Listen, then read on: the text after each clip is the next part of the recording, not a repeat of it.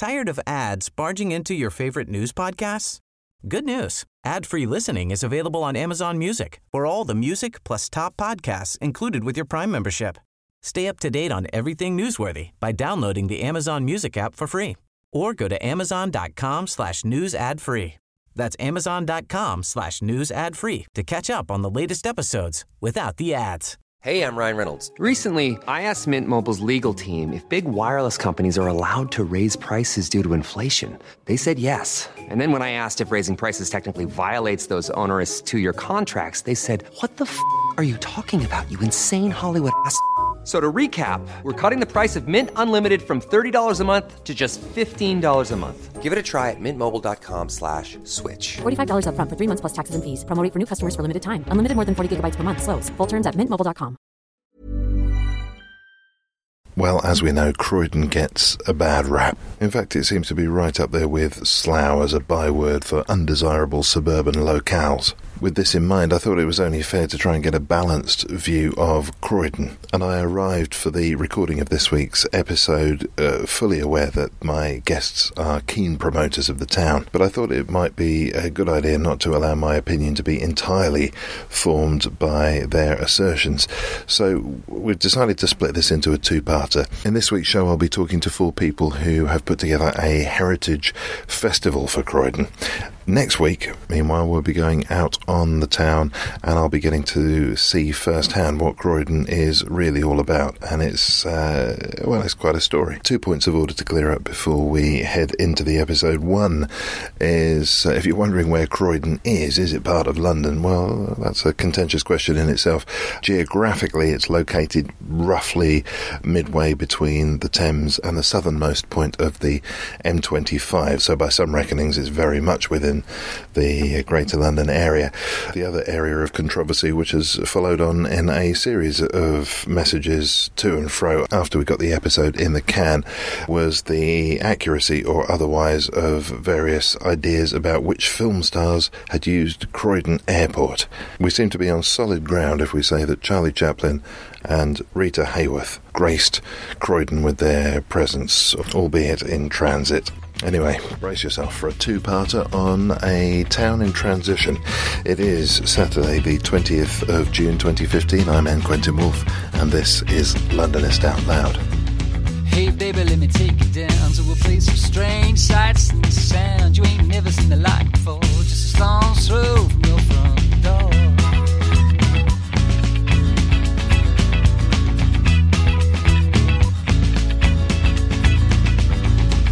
Baby, slid out me, see beats of air, land and the sea. Some creep, some saw down the road, jam-brack store. My heart aches for some far-off place. No one clutters their view with your name, how you raised us.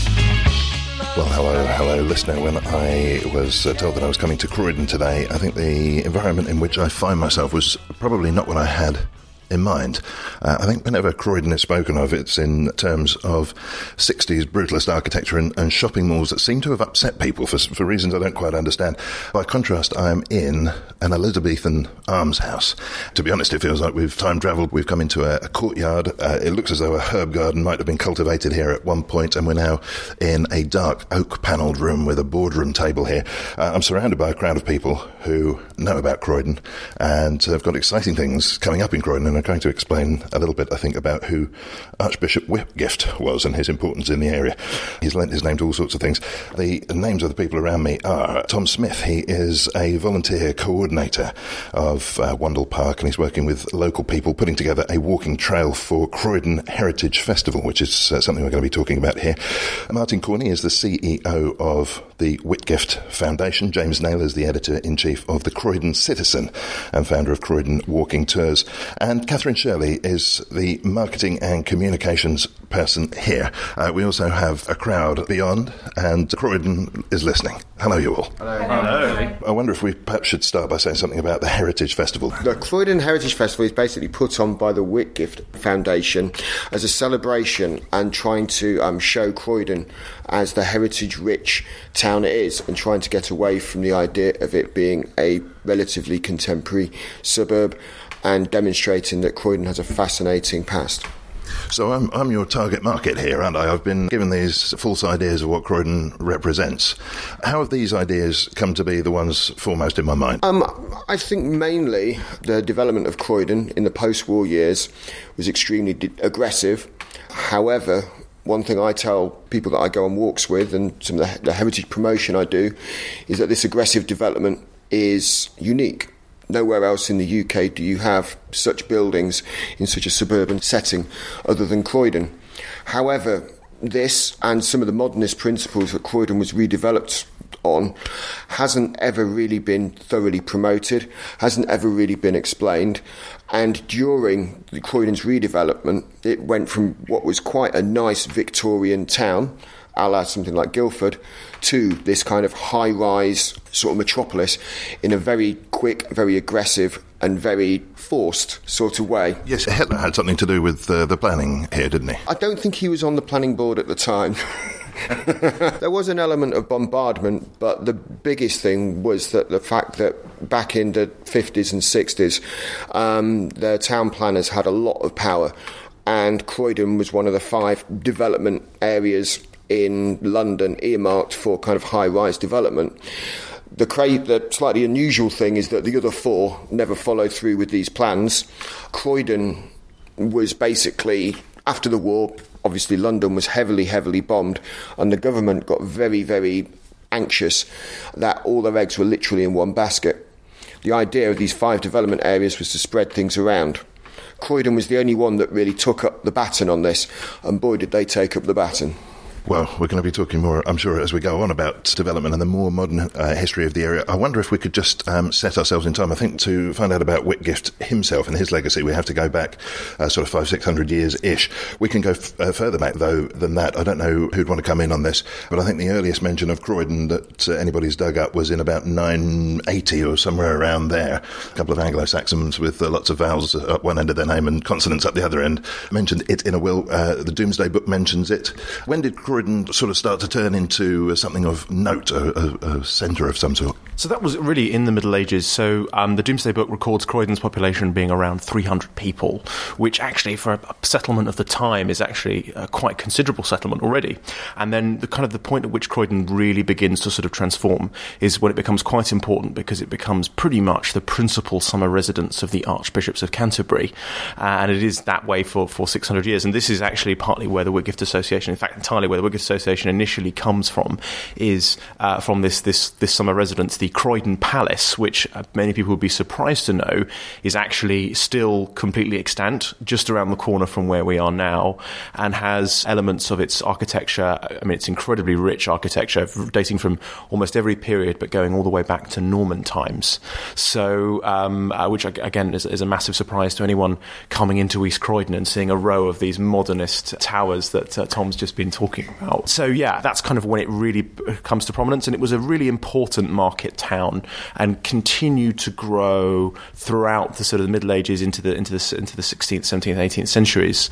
Indeed, Daniel Defoe wrote that when he came through Croydon in the early 18th century, that it was already probably the most significant market town he knew outside of London in the southeast. And that idea of commerce carries through. There's no question about its prominence as a place to go and buy your stuff. And in fact, there's a new shopping centre, from what I gather, that may be landing on the doorstep at any moment. Could we say something about Whitgift and his how his name comes to be appended to so many things around here? Yeah, as James said, the archbishops used to reside at Croydon Palace. And it was when John Whitgift spent time when he was archbishop. He was enthroned in 1583 by Elizabeth I. He would spend quite a bit of time down at Croydon Palace and enjoyed his time in Croydon, liked the people of the town, and wanted to put something back in to benefit the community. So, being a fairly wealthy man, he bought some land, and the first interest that he bought was here right in the heart of the town, on the corner of North End and George Street. He bought a pub that was formerly called the Checker Inn and built these almshouses as they are now. Originally it was built as a hospital for the elderly and the sick, and had 40 rooms. Now we provide sheltered accommodation for elderly people here at the almshouses, but this was the first sort of gift that he gave to Croydon to look after the elderly and sick.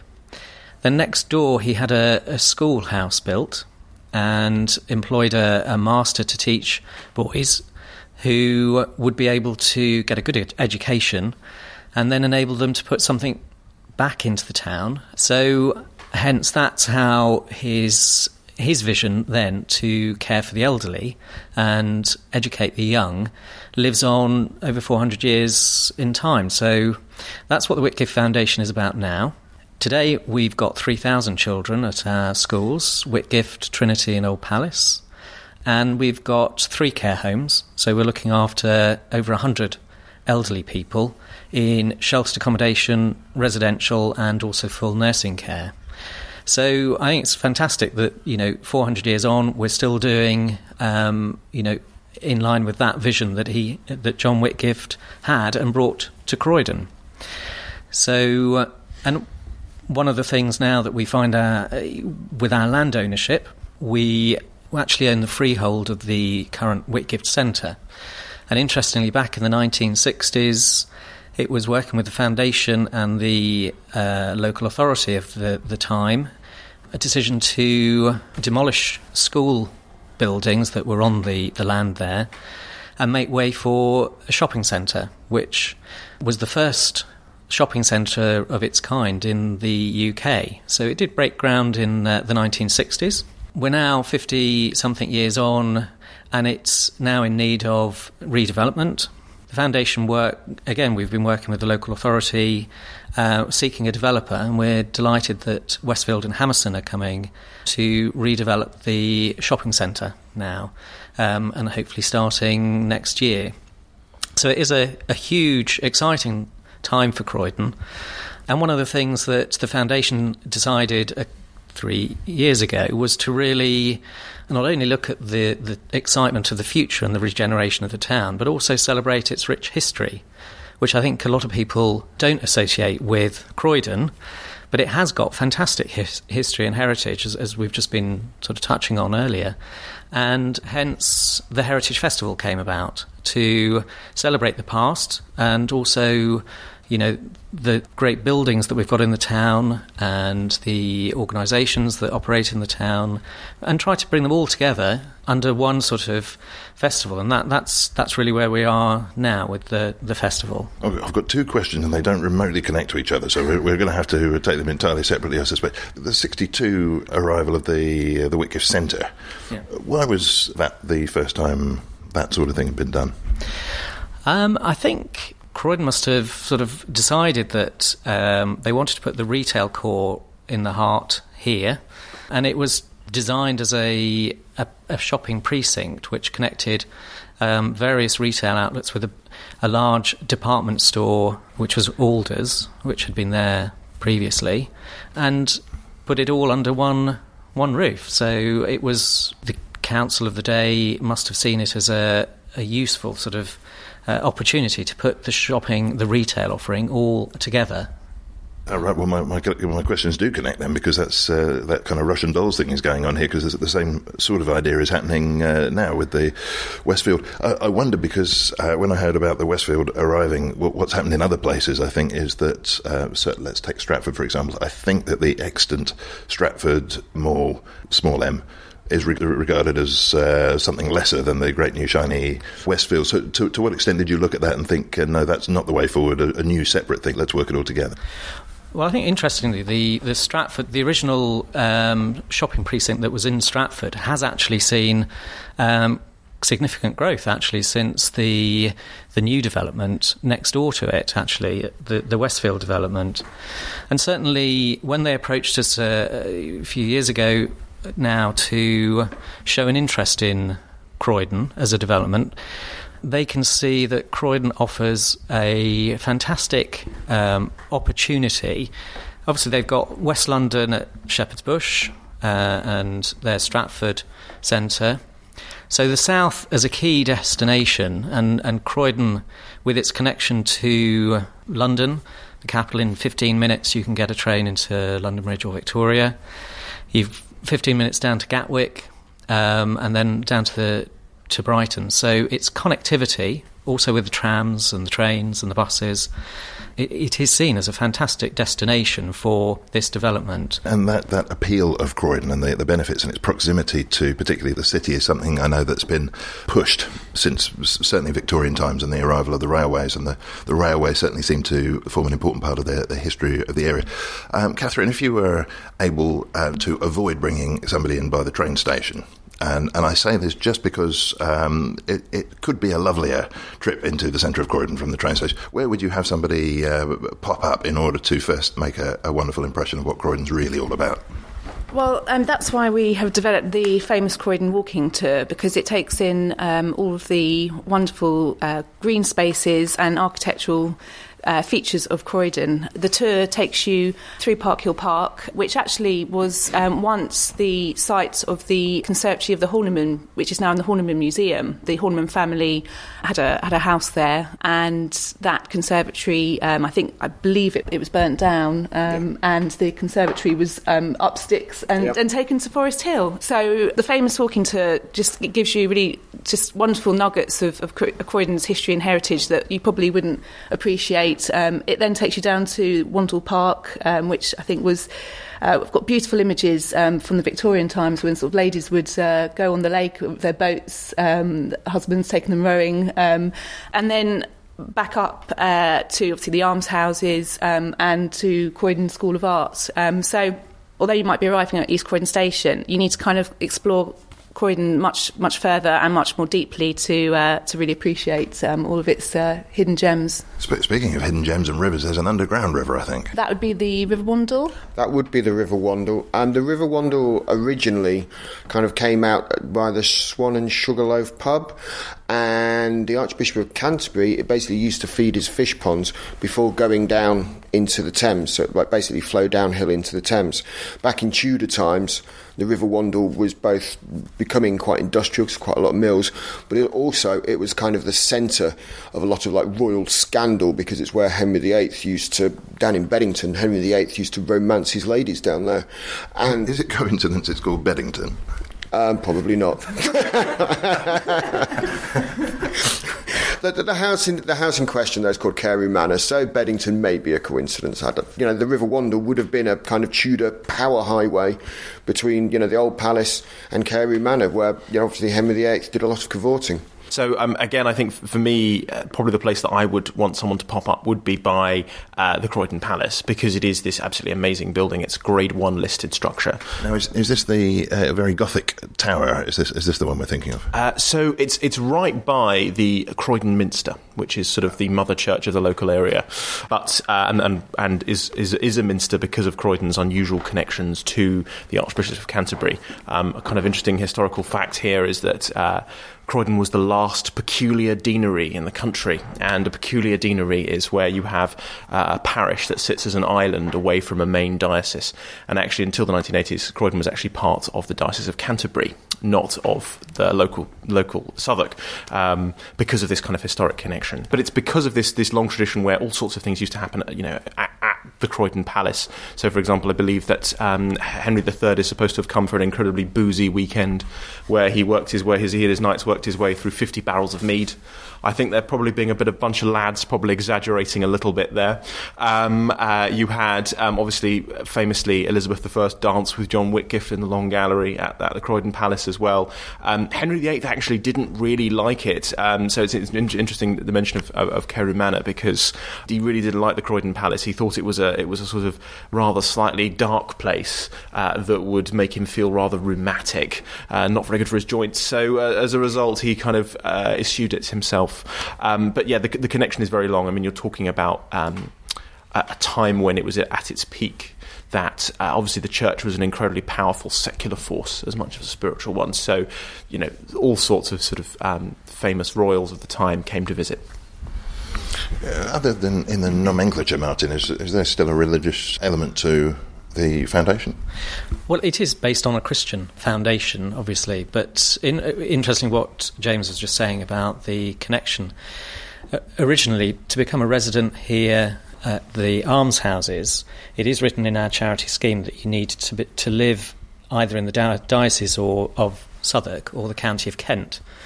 And that's still a requirement now. And so there has always been this Kent connection, and I don't know if it was other archbishops or whether it was particularly John Whitgift, because I do think that he was the one that really recognised Croydon as and wanted to do something to leave his legacy, which very much lives on now. And I think when he visited Croydon, and he came down by barge on the River Wandle, and I think his entourage, there was about 300 people that would come to the town.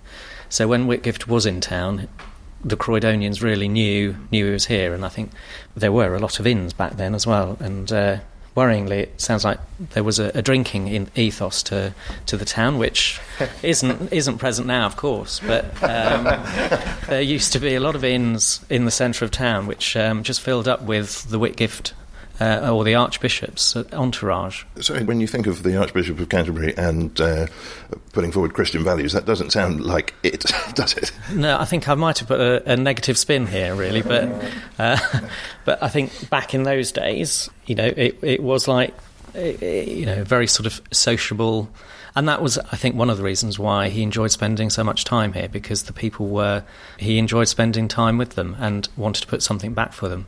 I always like the argument, any historical drinking problem can be argued away by saying it was cleaner than the water. So that's why. Absolutely. We're going to pause for a break and get a word from our sponsor, and be back in just a moment to talk more about heritage and celebrating it here in Croydon.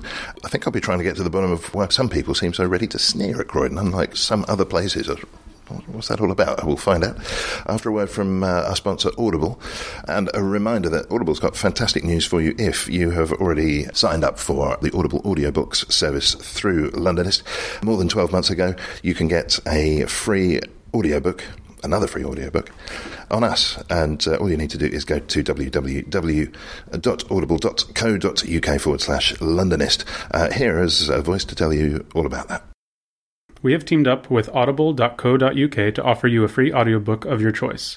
All you have to do is register for 1 month free trial to claim your free audiobook. There are over 150,000 to choose from. The 30-day free trial means you can choose a free audiobook which is yours to keep whether or not you decide to cancel in the trial period. And there's more good news. If you trialed the service over 12 months ago, the good people at Audible are giving you a chance to get your hands on another audiobook for free. So sign up at www.audible.co.uk/Londonist. You're listening to Londonist Out Loud. I'm N. Quentin Wolfe, and I'm in Croydon. And with me, Tom Smith, who is a volunteer coordinator of Wandle Park, Martin Corney, the CEO of the Whitgift Foundation, James Naylor, editor-in-chief of Croydon Citizen, founder of Croydon Walking Tours. Generally busy. We're going to be out and about, I think, James.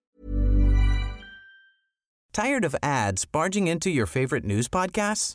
Good news. Ad-free listening is available on Amazon Music for all the music plus top podcasts included with your Prime membership. Stay up to date on everything newsworthy by downloading the Amazon Music app for free, or go to amazon.com/news ad free. That's amazon.com/news ad free to catch up on the latest episodes without the ads. Hey, I'm Ryan Reynolds. Recently, I asked Mint Mobile's legal team if big wireless companies are allowed to raise prices due to inflation. They said yes. And then when I asked if raising prices technically violates those onerous two-year contracts, they said, "What the f*** are you talking about, you insane Hollywood ass?" So to recap, we're cutting the price of Mint Unlimited from $30 a month to just $15 a month. Give it a try at mintmobile.com/switch. $45 up front for 3 months plus taxes and fees. Promo rate for new customers for limited time. Unlimited more than 40 gigabytes per month. Slows full terms at mintmobile.com. Shortly. And Catherine Shelley, marketing and communications. And, well, in fact, perhaps, Catherine, it's to you first and foremost I should direct the question about public perception of Croydon as fostered, I think, by ex-Croydonians. I really can't think of other places in London where you hear this quite so often. People bad-mouthing Croydon. Well, I think, maybe, people have moved away. But I think one thing I do want to highlight is now, if you sort of work in Croydon or you live in Croydon, the huge amount of fantastic work done in the community to really sort of boost Croydon's perception and image. There are groups all over the town who are doing fantastic work, whether that be organising their own festivals. We've got fantastic new community magazines like the Croydon Citizen. We've got Croydon Tech City, which is a movement bringing technology movements and businesses into the town and supporting them, through to just a whole range of different initiatives to sort of galvanise community spirits. And I think, that's really alive in Croydon today. So I think those people that, have these perceptions or have moved out should really, come back in and sort of see it for themselves, come to the Croydon Heritage Festival and see what there is on offer. All right, so the reading I think I'm getting here then is Croydon seemed to have been historically in the ascendancy up until middle of the 20th century, something like. A lot of people don't know about Croydon Airport, which was London's airport until around about 1950. Indeed it was. It was, in fact, the world's first purpose-built international airport, no less. And the birthplace of several kind of key innovations in aviation. So the invention of air traffic control, the world's first in-flight movie, an actual projector set up in the back of a small plane, which I think is rather fantastic, and even the Mayday distress call, for example, all of those invented here in Croydon. That last one isn't one you really want to lay claim to, is it? I don't know. It's probably saved quite a few people, I suspect, at different points. But very much London's main airport. And, of course, London's main airport from the 1920s to the 1950s, during that kind of golden era of kind of glamorous aviation. So, I mean, Greta Garbo, Charlie Chaplin, basically pretty much every famous Hollywood celebrity of the time that flew over to the country came through Croydon Airport. In fact, it was said that there were lots of sort of young, wealthy men in their Whitehall clubs used to have races to see who could get to Croydon Airport fastest in their cars. I mean, it was, it's sort of today, I think that kind of idea of it being this centre of kind of international glamour in that way were probably quite surprising to people now. Well, quite so. Okay, so with my thesis building here then, we go from this heyday of aviation. Clearly lots of beautiful architecture and greenery had been here. And between then and now, when we've got this resurgence of pride in the town heritage and so forth being celebrated, this is suggesting to me that there must have been 10, 20, 30 years or something like that, a generation perhaps of people growing up in an area which was less than inspiring. The people who now have gone away and feel like that's what Croydon maybe still is, and maybe the one of the big images that people will remember about Croydon, and I don't know whether this is an awful thing to even bring up in the conversation, but of course is Reeves Corner on fire a few years ago, which might have cemented that idea. How far off am I? Did Croydon go through a bit of a dip? I mean, my experience coming to Croydon, I came to Croydon, I started working in Croydon about 4 years ago. Just after the riots, I literally rode through the riots on my Vespa at one point because I got lost. That's not a night to get lost, is it? Not really, no, but, hey, made it exciting. But the reaction that I've had working in Wandle Park, which is only 100 yards away from the Reeves Corner that you describe, has been absolutely exceptional. I've got young people who would have been, kind of teenagers at the time of the riots, and they're organising their own skate jam, and they've got live bands coming. They've got sponsorship from major skate firms, and the level of talent and goodwill and actual proactive community willing to get out there and actually do something is quite frankly flabbergasting. And to taint all of Croydon with this kind of the riots sort of thing, I think in some respects is quite unfair. Yes, you had terrible riots.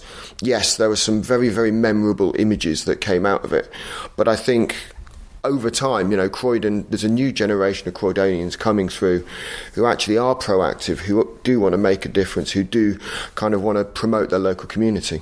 And I think also the brilliant thing about Croydon is its transport links. And, I moved back to Croydon probably about 3 years ago. And, for me, it's fantastic. I can be up in London in sort of 12, 15 minutes, and I can be down at Brighton in, about 40 minutes. So from that point of view, I think it's just transport links are excellent. Since you brought that up, Croydon is also famous for being trammed up. Could we say something about that experience? Yeah, the trams are just absolutely, they make your life just so much easier. Coming to work, you're just directly in, I think it's 10 minutes sort of door to door for me. The local people love their trams, and part of the Heritage Festival. Just have to, we've got tram tours of the depot, just had to get that bit in. But yes, trams are unique to Croydon. I've lived in a town in Europe that had trams, and I've quite enjoyed it because they sneak up on you, and I wondered if the same thing goes on in Croydon. Do you get any warning when a tram is about to accost you from behind? Well, I mean, working, our office is just on George Street here with the tram stop, and, you hear the ding-a-ling bell, you hear it throughout the town. I think every Croydonian. Don't get in front of those trams. You don't try and argue with a tram. I think that's just a fairly good general principle to follow. It's an amazingly successful system. It's actually one that sort of experts in can transport all over the world actually look to, particularly because it's already reached 30 million passengers a year. It's busier than Manchester's system, for example, and was built really quite cost effectively using kind of lots of old railway lines, for example. And there are people visit it all the time because it's such a successful project. I just can't wait to see it kind of further extended, really, because I think it provides that kind of really valuable kind of that sort of orbital kind of route that often London lacks. You've got all the tube lines, train lines leading in. If you need to get from sort of east to west, you often have a problem.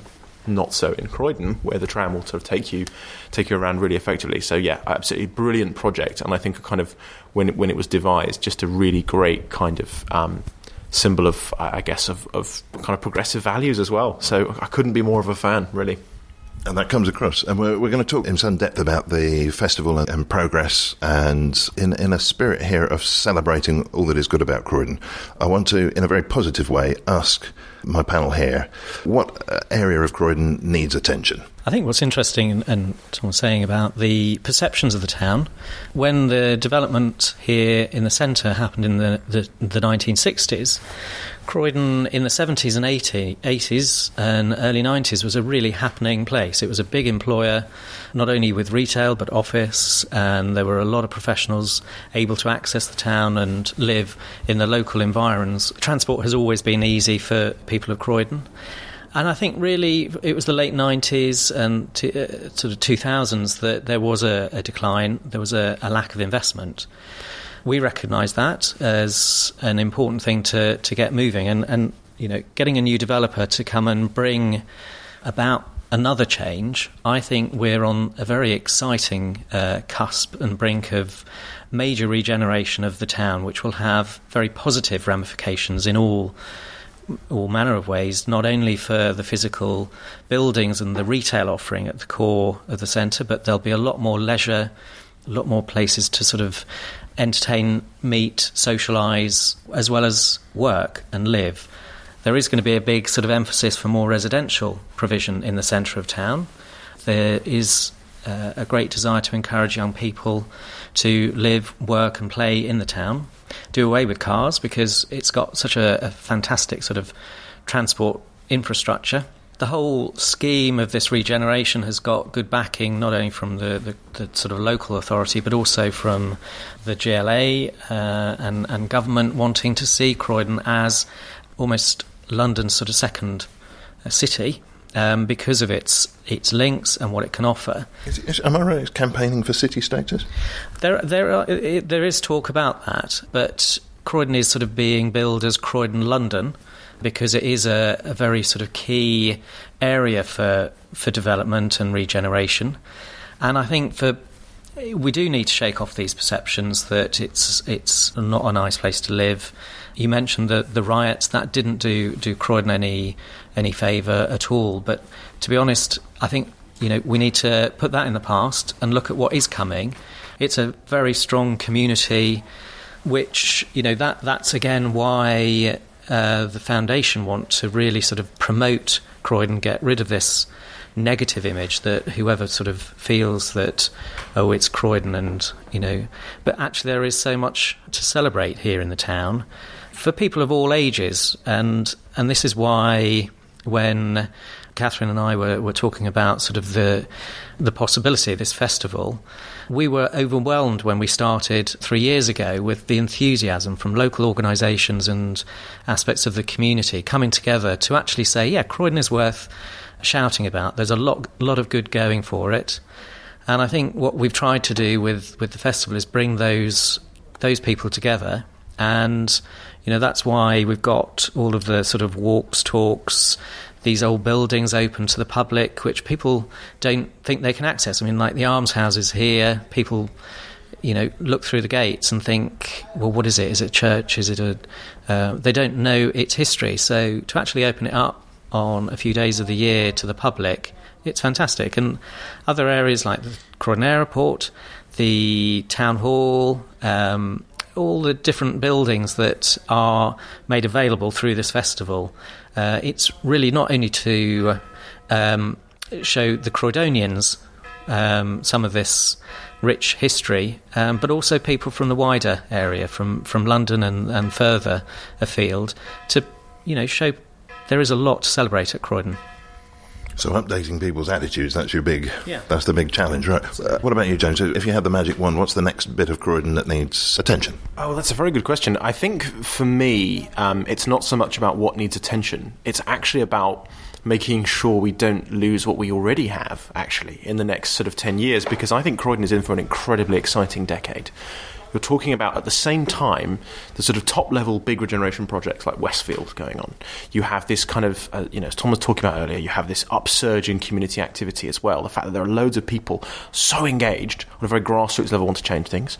You have a kind of emergent cultural scene as well, for example, with the emergence of Rise Gallery, for example, and this project, which is this fantastic gallery, which has had the works of people like Damien Hirst, for example, Andy Warhol exhibited, and the owner is actually building a kind of street art gallery. He's trying to build like the largest street art gallery in London all around it, where people are creating all sorts of art on shutters, on or on any empty unit for retail units being turned into basically a painting.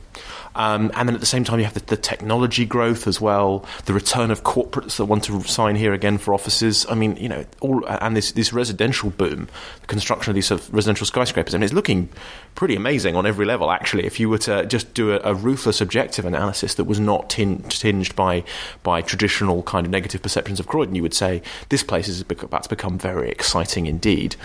The risk I see, actually, is that in a sudden, incredible growth spurt of this retail boom, office boom, residential boom, actually we could end up losing some of the things that make Croydon quite dynamic. I mean, part of the things that may, for example, make it a great place to start a small business or a small technology company is because, the office space is very cheap and it's very reasonable. It's the fact that it has this wonderful community atmosphere. And I'd hate to think that in the end, in a wonderfully, or kind of awful rather, I guess, ironic reversal of fortune, its very wealth could end up excluding some of the people that made it a great place to be. So that would be my principal fear. But I think as long as we can keep a close eye on that one, I think we're in for an incredibly exciting time indeed. Tom is nodding sagely. Yes, I'd just like to kind of expand on what James has said. I think what Croydon needs to kind of focus on, Croydon is the youngest borough in London. The average age of Croydon is younger than anywhere else in London. Croydon really needs to focus on the next generation of people coming through, ensuring that they feel welcome, being community activists, getting involved in community projects, really engaging. At the moment, yes, we have got this group of people in Croydon that are very, very, taking things forward. It's expanding that offer to young people to make them feel like, yes, you know what, we have a stake in these skyscrapers, we have a stake in this retail development, we have a stake in these office buildings, it's ours. And I think young people really, really need to be kind of brought on board and develop the offer to them. So again, fostering community is at the heart of what you're saying there, Catherine? Just sort of, I'm bringing it back to the Heritage Festival. We've got an event on the 27th of June on Saturday with young people in the town to come along. We're asking young people to come along and to put their views forward about the future of Croydon, what they'd like. It's called If I Ruled the World, with speakers Corner Croydon and Time Won't Wait. And young people have been given the floor in North End to talk about the future and what they want for the town. So that's a good thing for them to come along to. So rather than me asking, you'll be finding out from the people who've got to live in it. Absolutely, yes, definitely. I think, as Tom said, I think that's it's the most important thing to get their views. The Heritage Festival is not just about history and heritage; it is about looking to the future as well and getting young people on board. What sort of thing might you expect might be on their list of things to think about? I think anything from sort of transport, crime, safety, environment, leisure, all those sort of basic topics. Everything, basically. Yeah. Just can we improve everything, please, just as anywhere else? What about the festival? Let's finish off by unpacking that a little bit and talking about some of those events and walks and so forth that are going on there. How did the festival come about in the first place? Well, it was really to actually recognise the heritage the town holds and that people don't really associate with Croydon. As you started at the beginning of the interview, you had a different sort of perception of Croydon. Hopefully we're working on you now to transform. I'm a changed man. Yeah. So we wanted to actually raise the profile of the town, look at not only the sort of the fantastic buildings that we've got around, but also places like Surrey Street, Old Town, which is really the heart of Croydon. Open up some of the buildings that wouldn't normally be open, like we've mentioned Croydon Palace, which now is part of one of the foundation schools, Old Palace. So that's available for tours, although I think they may be already booked up. But the almshouses, the Croydon Airport, there's various exhibitions and open houses. Also the activities on the launch day are next Saturday the 20th. North End will be abuzz with activities. We've got various street entertainment and a stage with various performances of all ages, and we've engaged with various organisations celebrating the sort of multicultural dynamic of the town. So there's an awful lot to go on the Saturday, and then the following week there's various other exhibitions, walks, talks, and we've got booklets that we've produced, but the main source of information that to sort of signpost you to would be the Croydon Heritage Festival website, which has got the whole breakdown of the programme of events and who's involved, the organisations, and indeed our key sponsors, who the Croydon Partnership, which is the Westfield Hammerson Group, Mott MacDonald, Handelsbanken, and Styles Harold Williams. They've all sponsored and contributed to the foundation sort of cost of putting this all together. So we're very grateful for that ongoing support. But it sounds as though alongside fairly big stuff and very well-planned stuff, there's also going to be a lot going on the streets, and wander around and you will be amused. Yeah, absolutely. And that's what it's about. It's really engaging with people of all ages, whether people are Croydonians and they live in the heart of the town, or around or drawing from further afield, and come and have a look at Croydon in its glory. It's not only looking at the past, but also the future. And also the great people. This year's emphasis on the famous people of the town who have come from Croydon.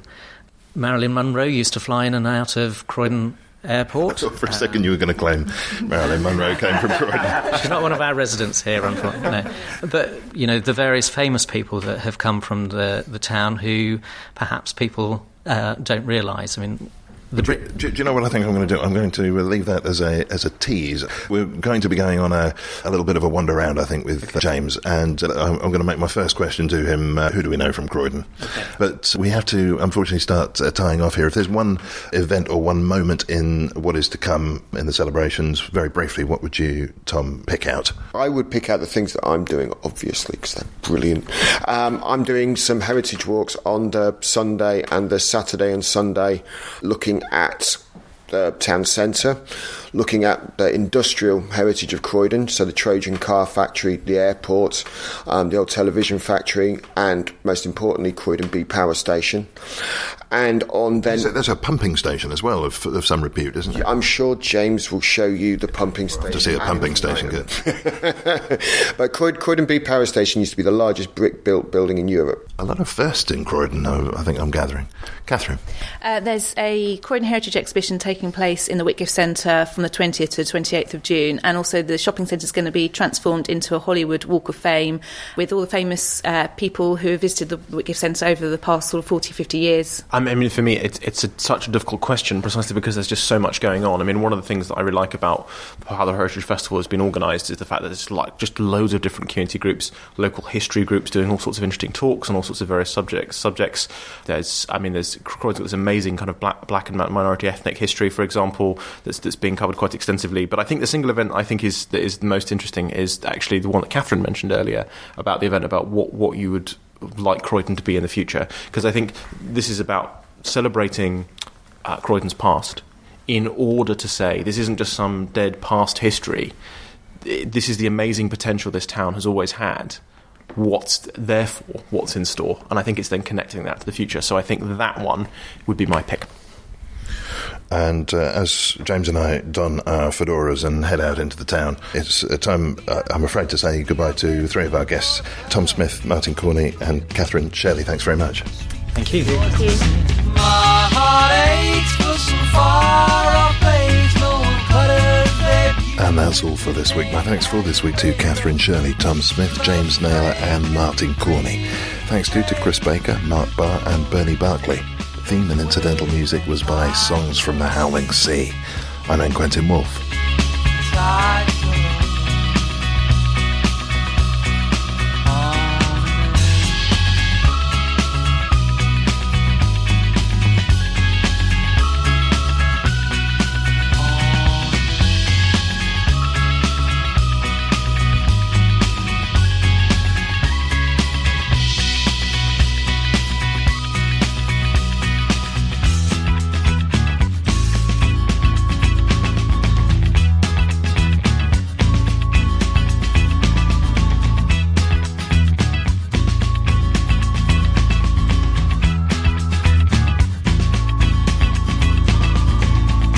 Baby, let me take you down to a place of strange sights and sounds. You ain't never seen the like before, just a stone's throw from your front door. Tired of ads barging into your favorite news podcasts? Good news. Ad-free listening is available on Amazon Music for all the music plus top podcasts included with your Prime membership. Stay up to date on everything newsworthy by downloading the Amazon Music app for free. Or go to amazon.com/news ad free. That's amazon.com/news ad free to catch up on the latest episodes without the ads. Join us today during the Jeep Celebration event. Right now, get 20% below MSRP for an average of $15,178 under MSRP on the purchase of a 2023 Jeep Grand Cherokee Overland 4xE or Summit 4xE. Not compatible with lease offers or with any other consumer incentive offers. $15,178 average based on 20% below average MSRP from all 2023 Grand Cherokee Overland 4xE and Summit 4xE models in dealer stock. Residency restrictions apply. Take retail delivery from dealer stock by 4/1. Jeep is a registered trademark.